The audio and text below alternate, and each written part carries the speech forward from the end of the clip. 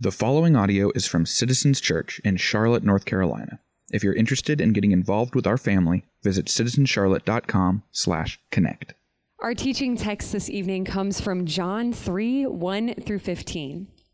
Now there was a man of the Pharisees named Nicodemus, a ruler of the Jews.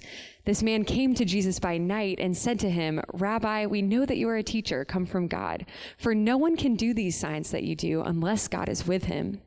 Jesus answered him, "Truly, truly, I say to you, unless one is born again, he cannot see the kingdom of God." Nicodemus said to him, "How can a man be born when he is old? Can he enter a second time into his mother's womb and be born?" Jesus answered, "Truly, truly, I say to you, unless one is born of water and the Spirit, he cannot enter the kingdom of God. That which is born of the flesh is flesh, and that which is born of the Spirit is spirit. Do not marvel that I say to you, you must be born again. The wind blows where it wishes, and you hear its sound, but you do not know where it comes from or where it goes. So it is with everyone who is born of the Spirit." Nicodemus said to him, "How can these things be?" Jesus answered him, "Are you the teacher of Israel, and yet you do not understand these things? Truly, truly, I say to you, we speak of what we know and bear witness to what we have seen, but you do not receive our testimony. If I had told you earthly things and you do not believe, how can you believe if I tell you heavenly things? No one has ascended into heaven except he who descended from heaven, the Son of Man. And as Moses lifted up the serpent in the wilderness, so must the Son of Man be lifted up, that whoever believes in him may have eternal life." This is the word of the Lord. Thanks. You may be seated. Family, how we doing? Good to see you. If we haven't met before, my name is Garrison. I'm an elder candidate here. Excited for tonight. We're starting a new mini-series. We're calling it The Greatest Hits. Essentially, we're taking 4 weeks, bringing in leaders both in our church, from other churches, for them to essentially preach their greatest hits, things that they've been learning, things that God has been showing them in his word. We've also been doing 2 series to start the year, and we've also got a longer series that'll take us through the whole summer that we're rolling out in May. So we thought it'd be helpful and fun to kind of clear out some space and just do some one-off standalone type stuff. Plus Tim's on paternity leave, and we thought this would be a great time for a mutiny. You can cut that from the audio. We're going to be in John chapter 3, so if you got a Bible, you can open up there. We're going to be looking at a famous interaction that Jesus has in the Gospels. Let me pray for us, and we'll get started. Father God, we're thankful to get together. Thank you for the gospel. Thank you for making us family, and we get to do this. Yeah, God, this is a very convicting passage for me. And just seeing, God, that the way we enter into your kingdom is not by what we do, or what we've done or will do, but by grace. Pray, God, that you would help us see where we struggle to see that, and move in us, that we would repent and move towards you, your grace. Pray it all in your name, Jesus. Amen. So over the past month leading up to Easter, we did a series called The Story of God, where we kind of were just looking at macro level. This is how the gospel lays out, how you can see it throughout the Bible. So we started with creation, that God creates the world. It's perfect, doesn't last long, that Adam and Eve fall into sin, and that the world is broken. But we know that Jesus comes, redeems the world. This is what we were celebrating last weekend. And ultimately, now that he is risen, we're waiting for his return, for him to consummate his kingdom forever. We said that this is the better meta-narrative, the better story for us to live out of. But if we know it's the better meta-narrative, we have to ask, why do we have such a hard time believing it? Not just us, but culture, society. Like, people tend to not be Christians. Like, we're not the majority, if you think that way and feel it. Also, for us as followers of Jesus, why do we have such a hard time believing it or living it out? Now, there's a lot of reasons that we struggle with this, that we reject the gospel. There's a lot of complexities, but I think 2 helpful overarching categories are really just this. 1, we, or people, believe that we're too good for the gospel. We believe that we're too good for the gospel. Or we believe that we're too bad for the gospel. I think if you look at different interactions that Jesus has in the Gospels, I think if you have certain experiences, I know I do, both in ministry and in life, These tend to be the two major resistances to why you would become a Christian, why you would embrace Christ. This is true for Christians and non-Christians, and I think we can identify with both of these, right? You could see yourself maybe leaning towards other, but we can see ourselves as both. And Jesus himself, he tells stories about these two categories of people, but he also deals with them in his life. So that's what we're going to be doing this week and next, is looking at how Jesus interacts with people who believe they're both too good and too bad. So tonight we're going to start with the too good. We'll look at the gospel for the too good. So open up a Bible to John 3. We'll see how Jesus deals with the too good. We'll be in verse 1. You can follow along behind me or read in your Bible. It says, "Now there was a man of the Pharisees named Nicodemus, a ruler of the Jews. This man came to Jesus by night and said to him, 'Rabbi, we know that you are a teacher come from God, for no one can do these signs that you do unless God is with him.'" So this is the start of a very famous interaction that Jesus has in the Gospels. Nicodemus, the Pharisee, the Jewish leader, coming to him at night. So before we get too far in the story and unpack what's going on here, we got to know who this dude is. Who is Nicodemus? So we actually learn a good bit about him just from these first verses. So one, he's culturally elite. He's intellectually elite, and he's spiritually elite. I'll show you what I mean. One, he's an older man. He's an older Pharisee. He's called a leader. In his culture, people tended to defer to older men. Also, being a Pharisee, he's a religious leader, but not just that. The Pharisees, and we've talked about this before in older sermons, they had the whole Old Testament memorized. Like, he knew more about the Bible than we will ever know or start to know. He's got it down. But not just that, he knew every single of the 613 commandments specifically that are in the Old Testament. I can name like 11. Not only that, they took it further. It wasn't just head knowledge. They took morality incredibly seriously, at least outwardly. So not only did they know and follow all 613, the Pharisees actually built out more rules around the rules. So I heard someone talk about it. If the rule for the Pharisees was don't drink milk from the cow, they would say, if you look at the cup that the milk is in, you're in sin. If you go near the barn, you're in sin. So they're building this framework around these rules that would protect their righteousness even more, and they would make others to do the same. So they were thought of as incredibly moral. So they knew a lot. They were highly thought of. They looked great on the outside. But he's actually more than that too.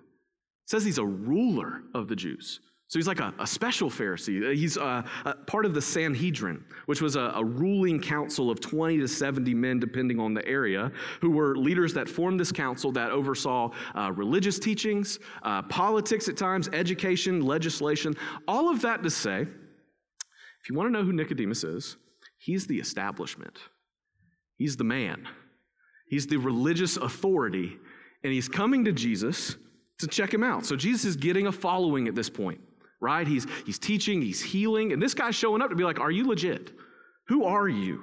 And he seems to be affirming him, right? He seems to say, God must be with you, Jesus. Let's see how Jesus responds to him.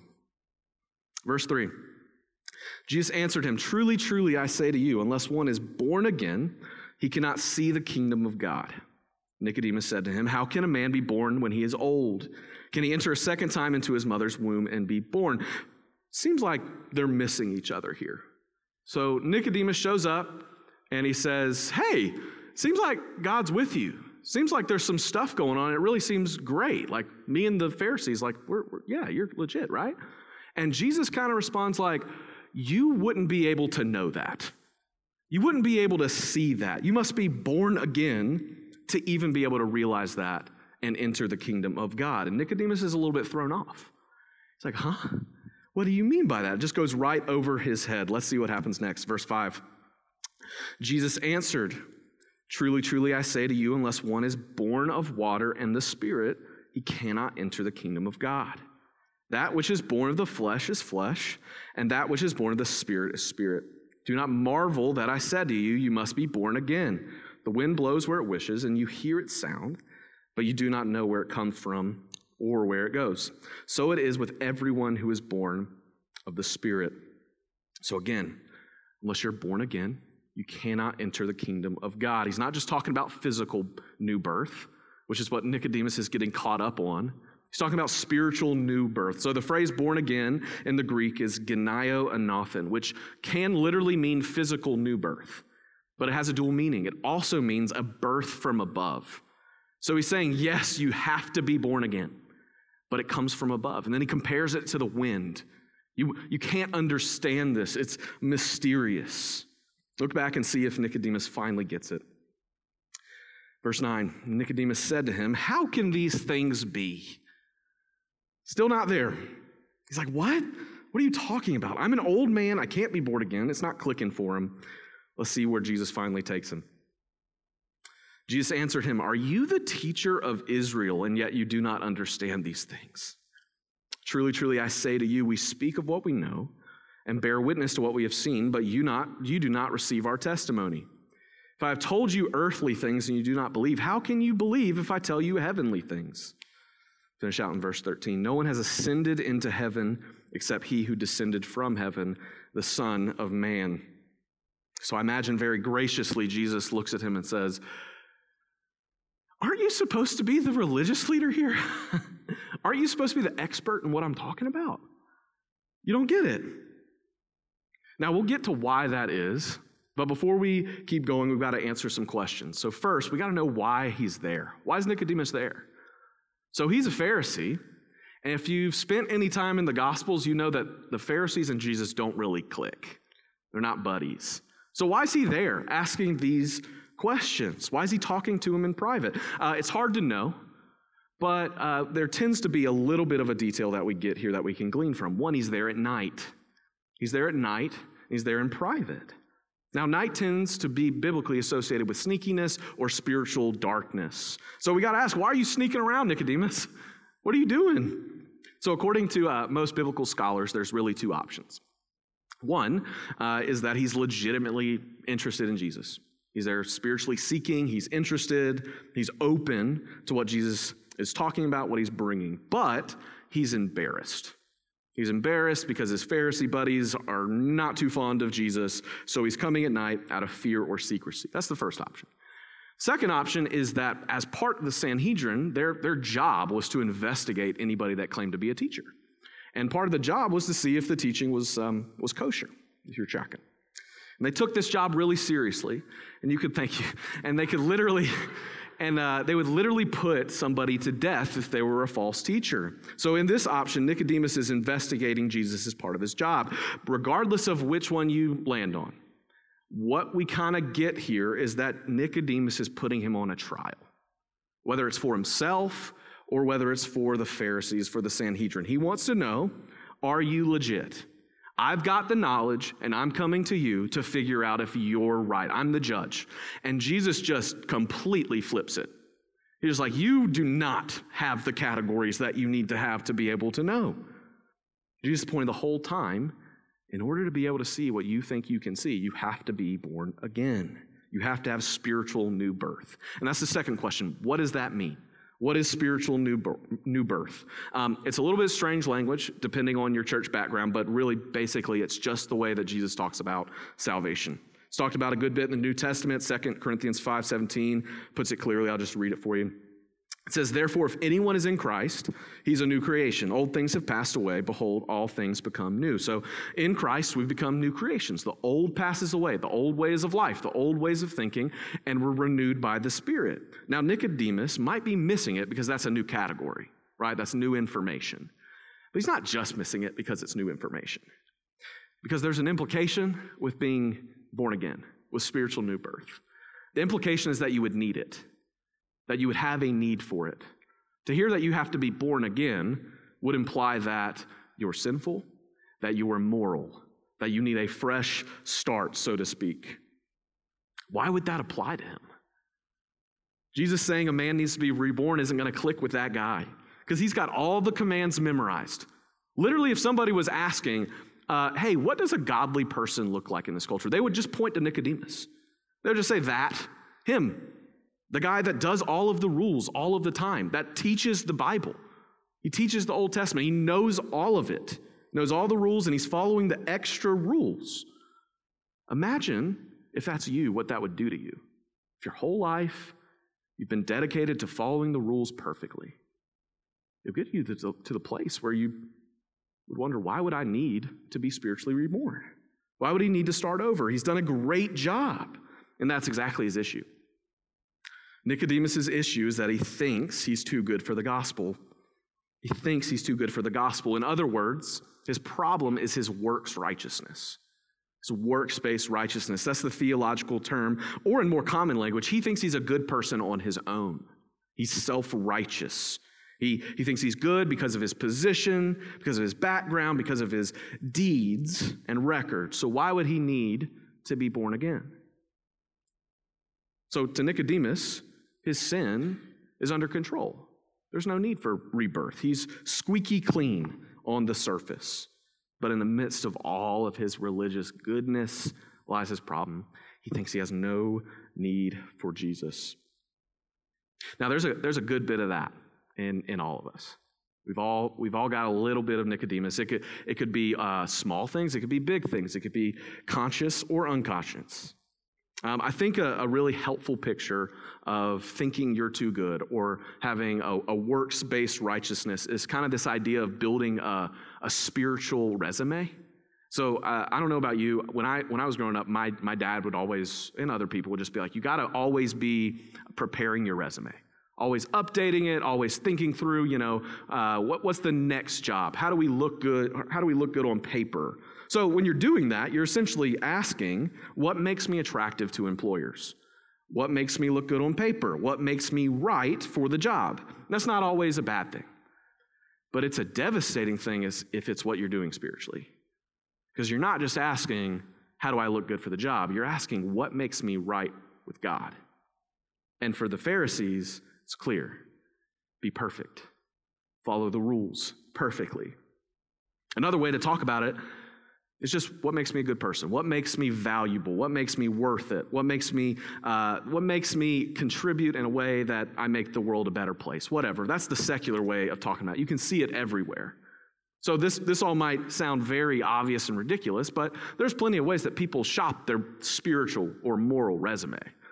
It doesn't have to involve church. It could be things like, I'm a nice person. I try to be kind. I care about social issues. I shop at Whole Foods and Trader Joe's, and I bring my own bags. And I recycle. I care about animals, whatever. It could be the church way, the religious way. We all know that one. I go to church. I tithe. I'm a good person. I listen to Christian Spotify 75% of my car rides. I have some scriptures posted in prominent places in my house. I put my favorite Christian bloggers stuff on my Instagram 3 times a week, so I'm growing, I'm reading. And I know that sounds silly, and maybe that's not you, maybe that's not why you would do those things. But there's smaller, hidden ways that we can do this. Maybe we're not as aware of, that we're not as conscious of them. So here's a couple symptoms of thinking you're too good for the gospel. One is image management.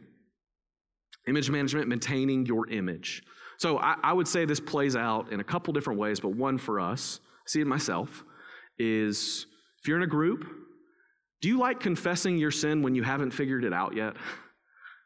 Like, do you want to go into group having it all tied up in a bow? Like, yeah, this week I looked at porn and I lashed out at my kids or spouse, and I was really anxious the whole week about whatever, about money, about the future. But, I prayed about it and I did these 4 other things, so now I'm ready to talk about it. That's image management. If that's your goal, here's how you know it. Do you talk about it if you haven't done the 4 things? Because if not, that's a dead giveaway. The second is pride. Pride, and this might sound kind of similar to maintaining your image. It's a little bit the same. But we find pride in how mature we appear or how mature we think we are, how experienced and good at something we are. I don't know if you've felt this before. You're sitting in a gathering like this, or you're at group, and there's a sermon being preached, or somebody's speaking into your life. Maybe a spouse or your friends, and they're pushing into you. And in the moment, you're like, that's really good. But in the back of your mind, you're like, I already knew that. I kind of got that one already. And you kind of take a little bit further, and you're like, I'm kind of aware of that. Actually, it's this, and you missed it. Take pride in it. I got it figured out. I'm beyond the basics. That's another giveaway. Some of us are literally just Pharisees. We're rule followers. We're just rule followers.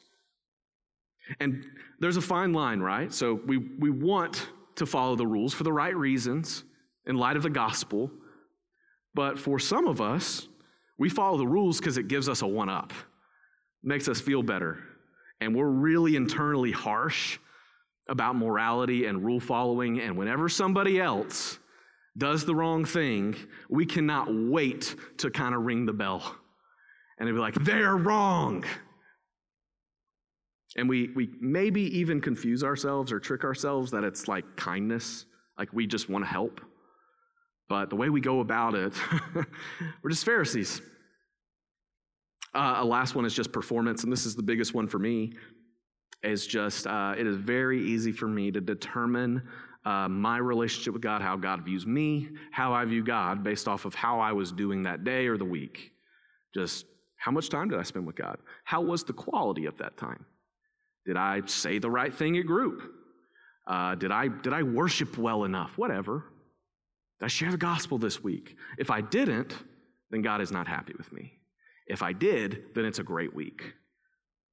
All of those are dead giveaways of thinking you're too good for the gospel. And all of them lead to different breakdowns. All of them lead to breakdowns. One, spiritual exhaustion. You just feel like you're constantly having to do more and more. You're self-reliant. You can't be vulnerable. You can't be open. You can't invite other people in. And the scariest part is a lot of times modern-day Pharisees don't even know it. We're not aware of it. But when you judge others, when you maintain your image, when you feel like you've got to perform for God, the core is the same. What makes me right with God and others and myself is my goodness. What makes me right with God and others is my goodness. And the problem is that it's not going to work. And that's what Jesus is saying to Nicodemus, is it's not going to work. I heard someone talk about it this way, comparing works righteousness to, it's like tying a mouse to an 18-wheeler that's stuck in a ditch and believing that the mouse can get it out by just trying hard enough. And just whipping the mouse saying, you could do better. The mouse cannot get out of the ditch with the 18-wheeler. But it'll kill you trying. The truth is, for those of us that actually deal with this, we're exhausted, we're tired, we're frustrated, and the root of it all is just that we must be born again. It's both the entrance to the kingdom of God and what sustains us.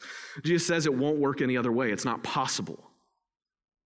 And what Jesus does next is a little interesting. He makes this very kind of obscure reference to this odd story in the Old Testament that shows us what it means to be born again. So look back at verse 13.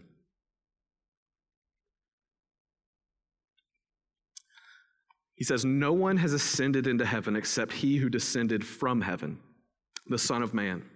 And as Moses lifted up the serpent in the wilderness, so must the Son of Man be lifted up, that whoever believes in him may have eternal life. So this little reference to Moses in the wilderness is a short story I'm sure we all know, Numbers 21, 4 through 9. Y'all got that one? Yeah, not the thing that you get tattooed. It's a weird short story. It's 6 verses long. It's essentially the Israelites doing what they do best. They're complaining. They're whining that God, we should have just been left in Egypt. It would have been better. And they go to Moses and they're complaining. And God, he does something a little strange. He sends snakes into the camp and just unleashes these snakes, which is many of our phobias, like Planet Earth 2, just snakes coming everywhere. And they all get bitten, and they're just riling about in the middle of the wilderness, dying. And Moses goes to God, and he says, can we fix the problem? Like, please do something. And God says, fashion a bronze serpent and hold it up, and whoever looks will live. And that's it. That's the end of the story. It's like never mentioned again until now. If I'm being honest, it's a little bit odd. It's like really quick. It's out of nowhere. It honestly feels too simple. And I think that's why he's using it on Nicodemus. Because the story paints a picture of humanity's real condition spiritually. It sounds corny, but we're snake bit with sin. We're snake bit with sin, riling about in the dust. We're fallen. It's just like we talked about a couple weeks ago. We are broken. We're not as we should be because of sin. And just like Nicodemus, this is being brought up because no matter how many times you're told that, we'll think it applies to somebody else and not us. And this is the story that Jesus is using on the religious guy for a reason, because I gotta believe that Nicodemus would have heard this reference and thought, I'm not the Israelites. That's not me in the story. I wouldn't have been complaining. I wouldn't have been bit.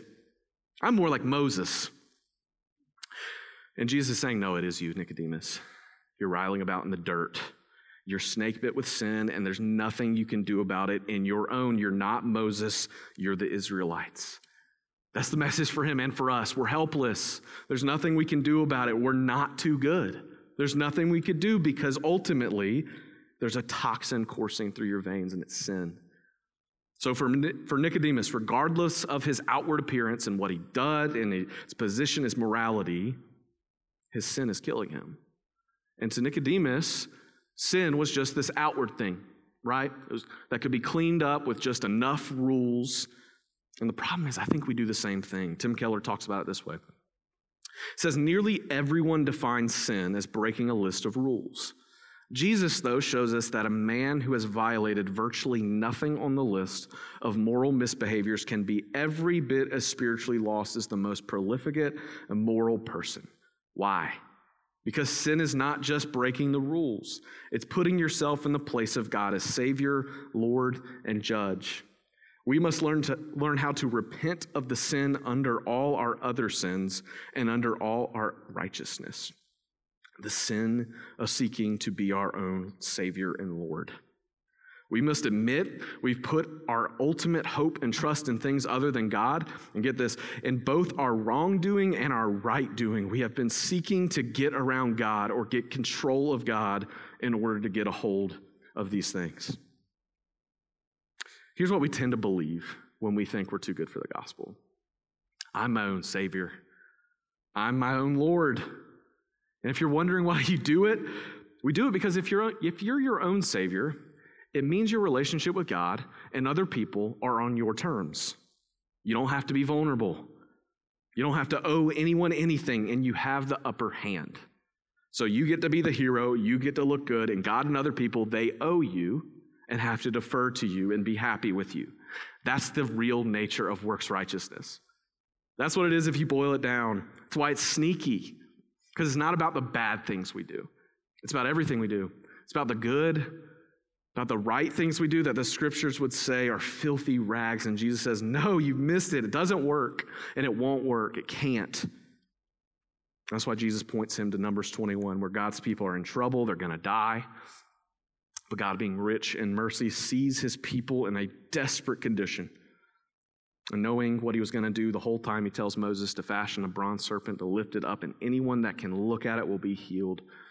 He gives us this picture, right, of the people riling about in the dust, just trying to get an eye on this serpent, that they would be healed.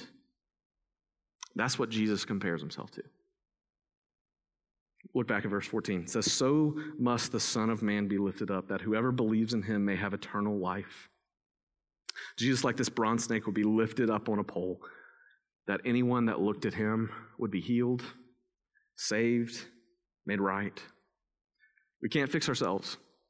It won't work. Doesn't matter if it's you trying to save yourself, trying to sanctify yourself, it won't work. Jesus lived the life we never could. He died the death we deserved, and all we have to do to be born again, to be made right with him, is to look. Just to look. That's how we're born again, through no works of our own, but instead repenting of our own self-righteousness, of our belief that we're too good and can be good by looking at the Son of Man who is lifted up in our place. Jesus says to Nicodemus, in order to be born again, you've got to look. That's the only thing it requires. So I think I personally find Numbers 21 odd, because I think there should be more. I think the Israelites should build the craziest altar ever and burn a bunch of sacrifices, and that's the story. But that's not it. They just had to look. It's not about them. It's about God. To look requires an act of repentance. It's very ironic because we want to do and perform, and Jesus says you have to look. You have to look. In order to look, you have to reject your own spiritual resume. You have to put it down in order to actually take on, to accept Jesus' perfect resume given in our place. We have to repent of trying to ascend to heaven like Jesus talks about and accept that he descended for us. Doesn't matter how good you are. Doesn't matter how good you think you are, how many times you come to church, how involved you are, how much you serve. Doesn't matter how you've encouraged people in the last week. If you did the best engage the heart thing ever and the whole group had a revival, it doesn't matter. It doesn't matter if you're the most on-mission, missional person.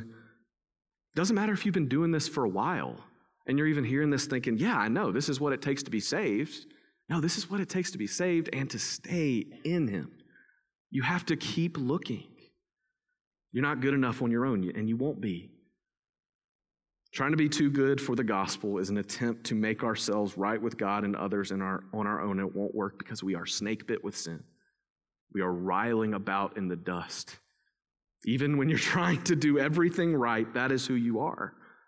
We needed the Son of God to be lifted up, to be snake bit in our place. Look on him. And if it's the first time, if this is the first time you've ever heard something like this, I invite you to look at him. He went to the cross for you. If this is the 100,000th time, and you think that the way that you are sanctified and stay in him is by actually getting your act together, that's not it either. This is what separates Christianity from everything else. Every other meta-narrative, every other story, every other way of life says you got to work, be good, be better, be nice, be kind, care more. And Jesus says, just look, just accept my resume. Christianity says, stop trying to work and accept grace. That's what we celebrate every week when we come here, when we worship, when we take communion. So take your cup. We've got a little thing of juice and a little bread on your seat. Every week we celebrate that this is what the gospel is. That it isn't our body that was broken. It isn't our blood that was spilt. It was Jesus's. That's true for us now. That's true if you've been a Christian for years. This is what sustains you. This is what enters you into the kingdom of God. If you're not a Christian, this is the one thing we would invite you not to do, because you'd be saying something about yourself that's not true. Instead, we'd invite you to take Christ for the first time. We'd love to talk to you about it. We'll have some people in the back that would love to pray for you. I'll be down front to talk about it afterwards. But for those of us in Christ, you can take the bread and eat.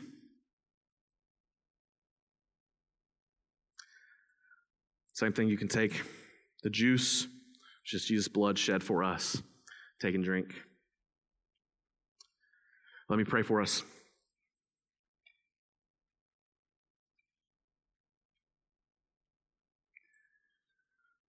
Father God, we confess joyfully that we know we can't save ourselves. We confess that we've tried, that there's a lot of us that attempt to be good enough on our own, to work our way to you, Jesus, but you said you descended from heaven. We attempt to ascend on our own, but it can't work. And God, that's great news for us. Some of us are exhausted. We're tired. Maybe we trusted in the hope of the gospel and the grace of the cross at one time, but we've sort of drifted from it into trying to work it out on our own. God, we thank you that all that's required is to look, to remember that it is you. It isn't us. We thank you for the freedom that brings, Lord. Thank you for the kindness and your love for us. God, I pray that you would help us to repent, Lord. God, we want to be our own Savior and our Lord. It's very appealing to us. I know it's appealing to me. God, change our hearts. We can't do it on our own. We need you.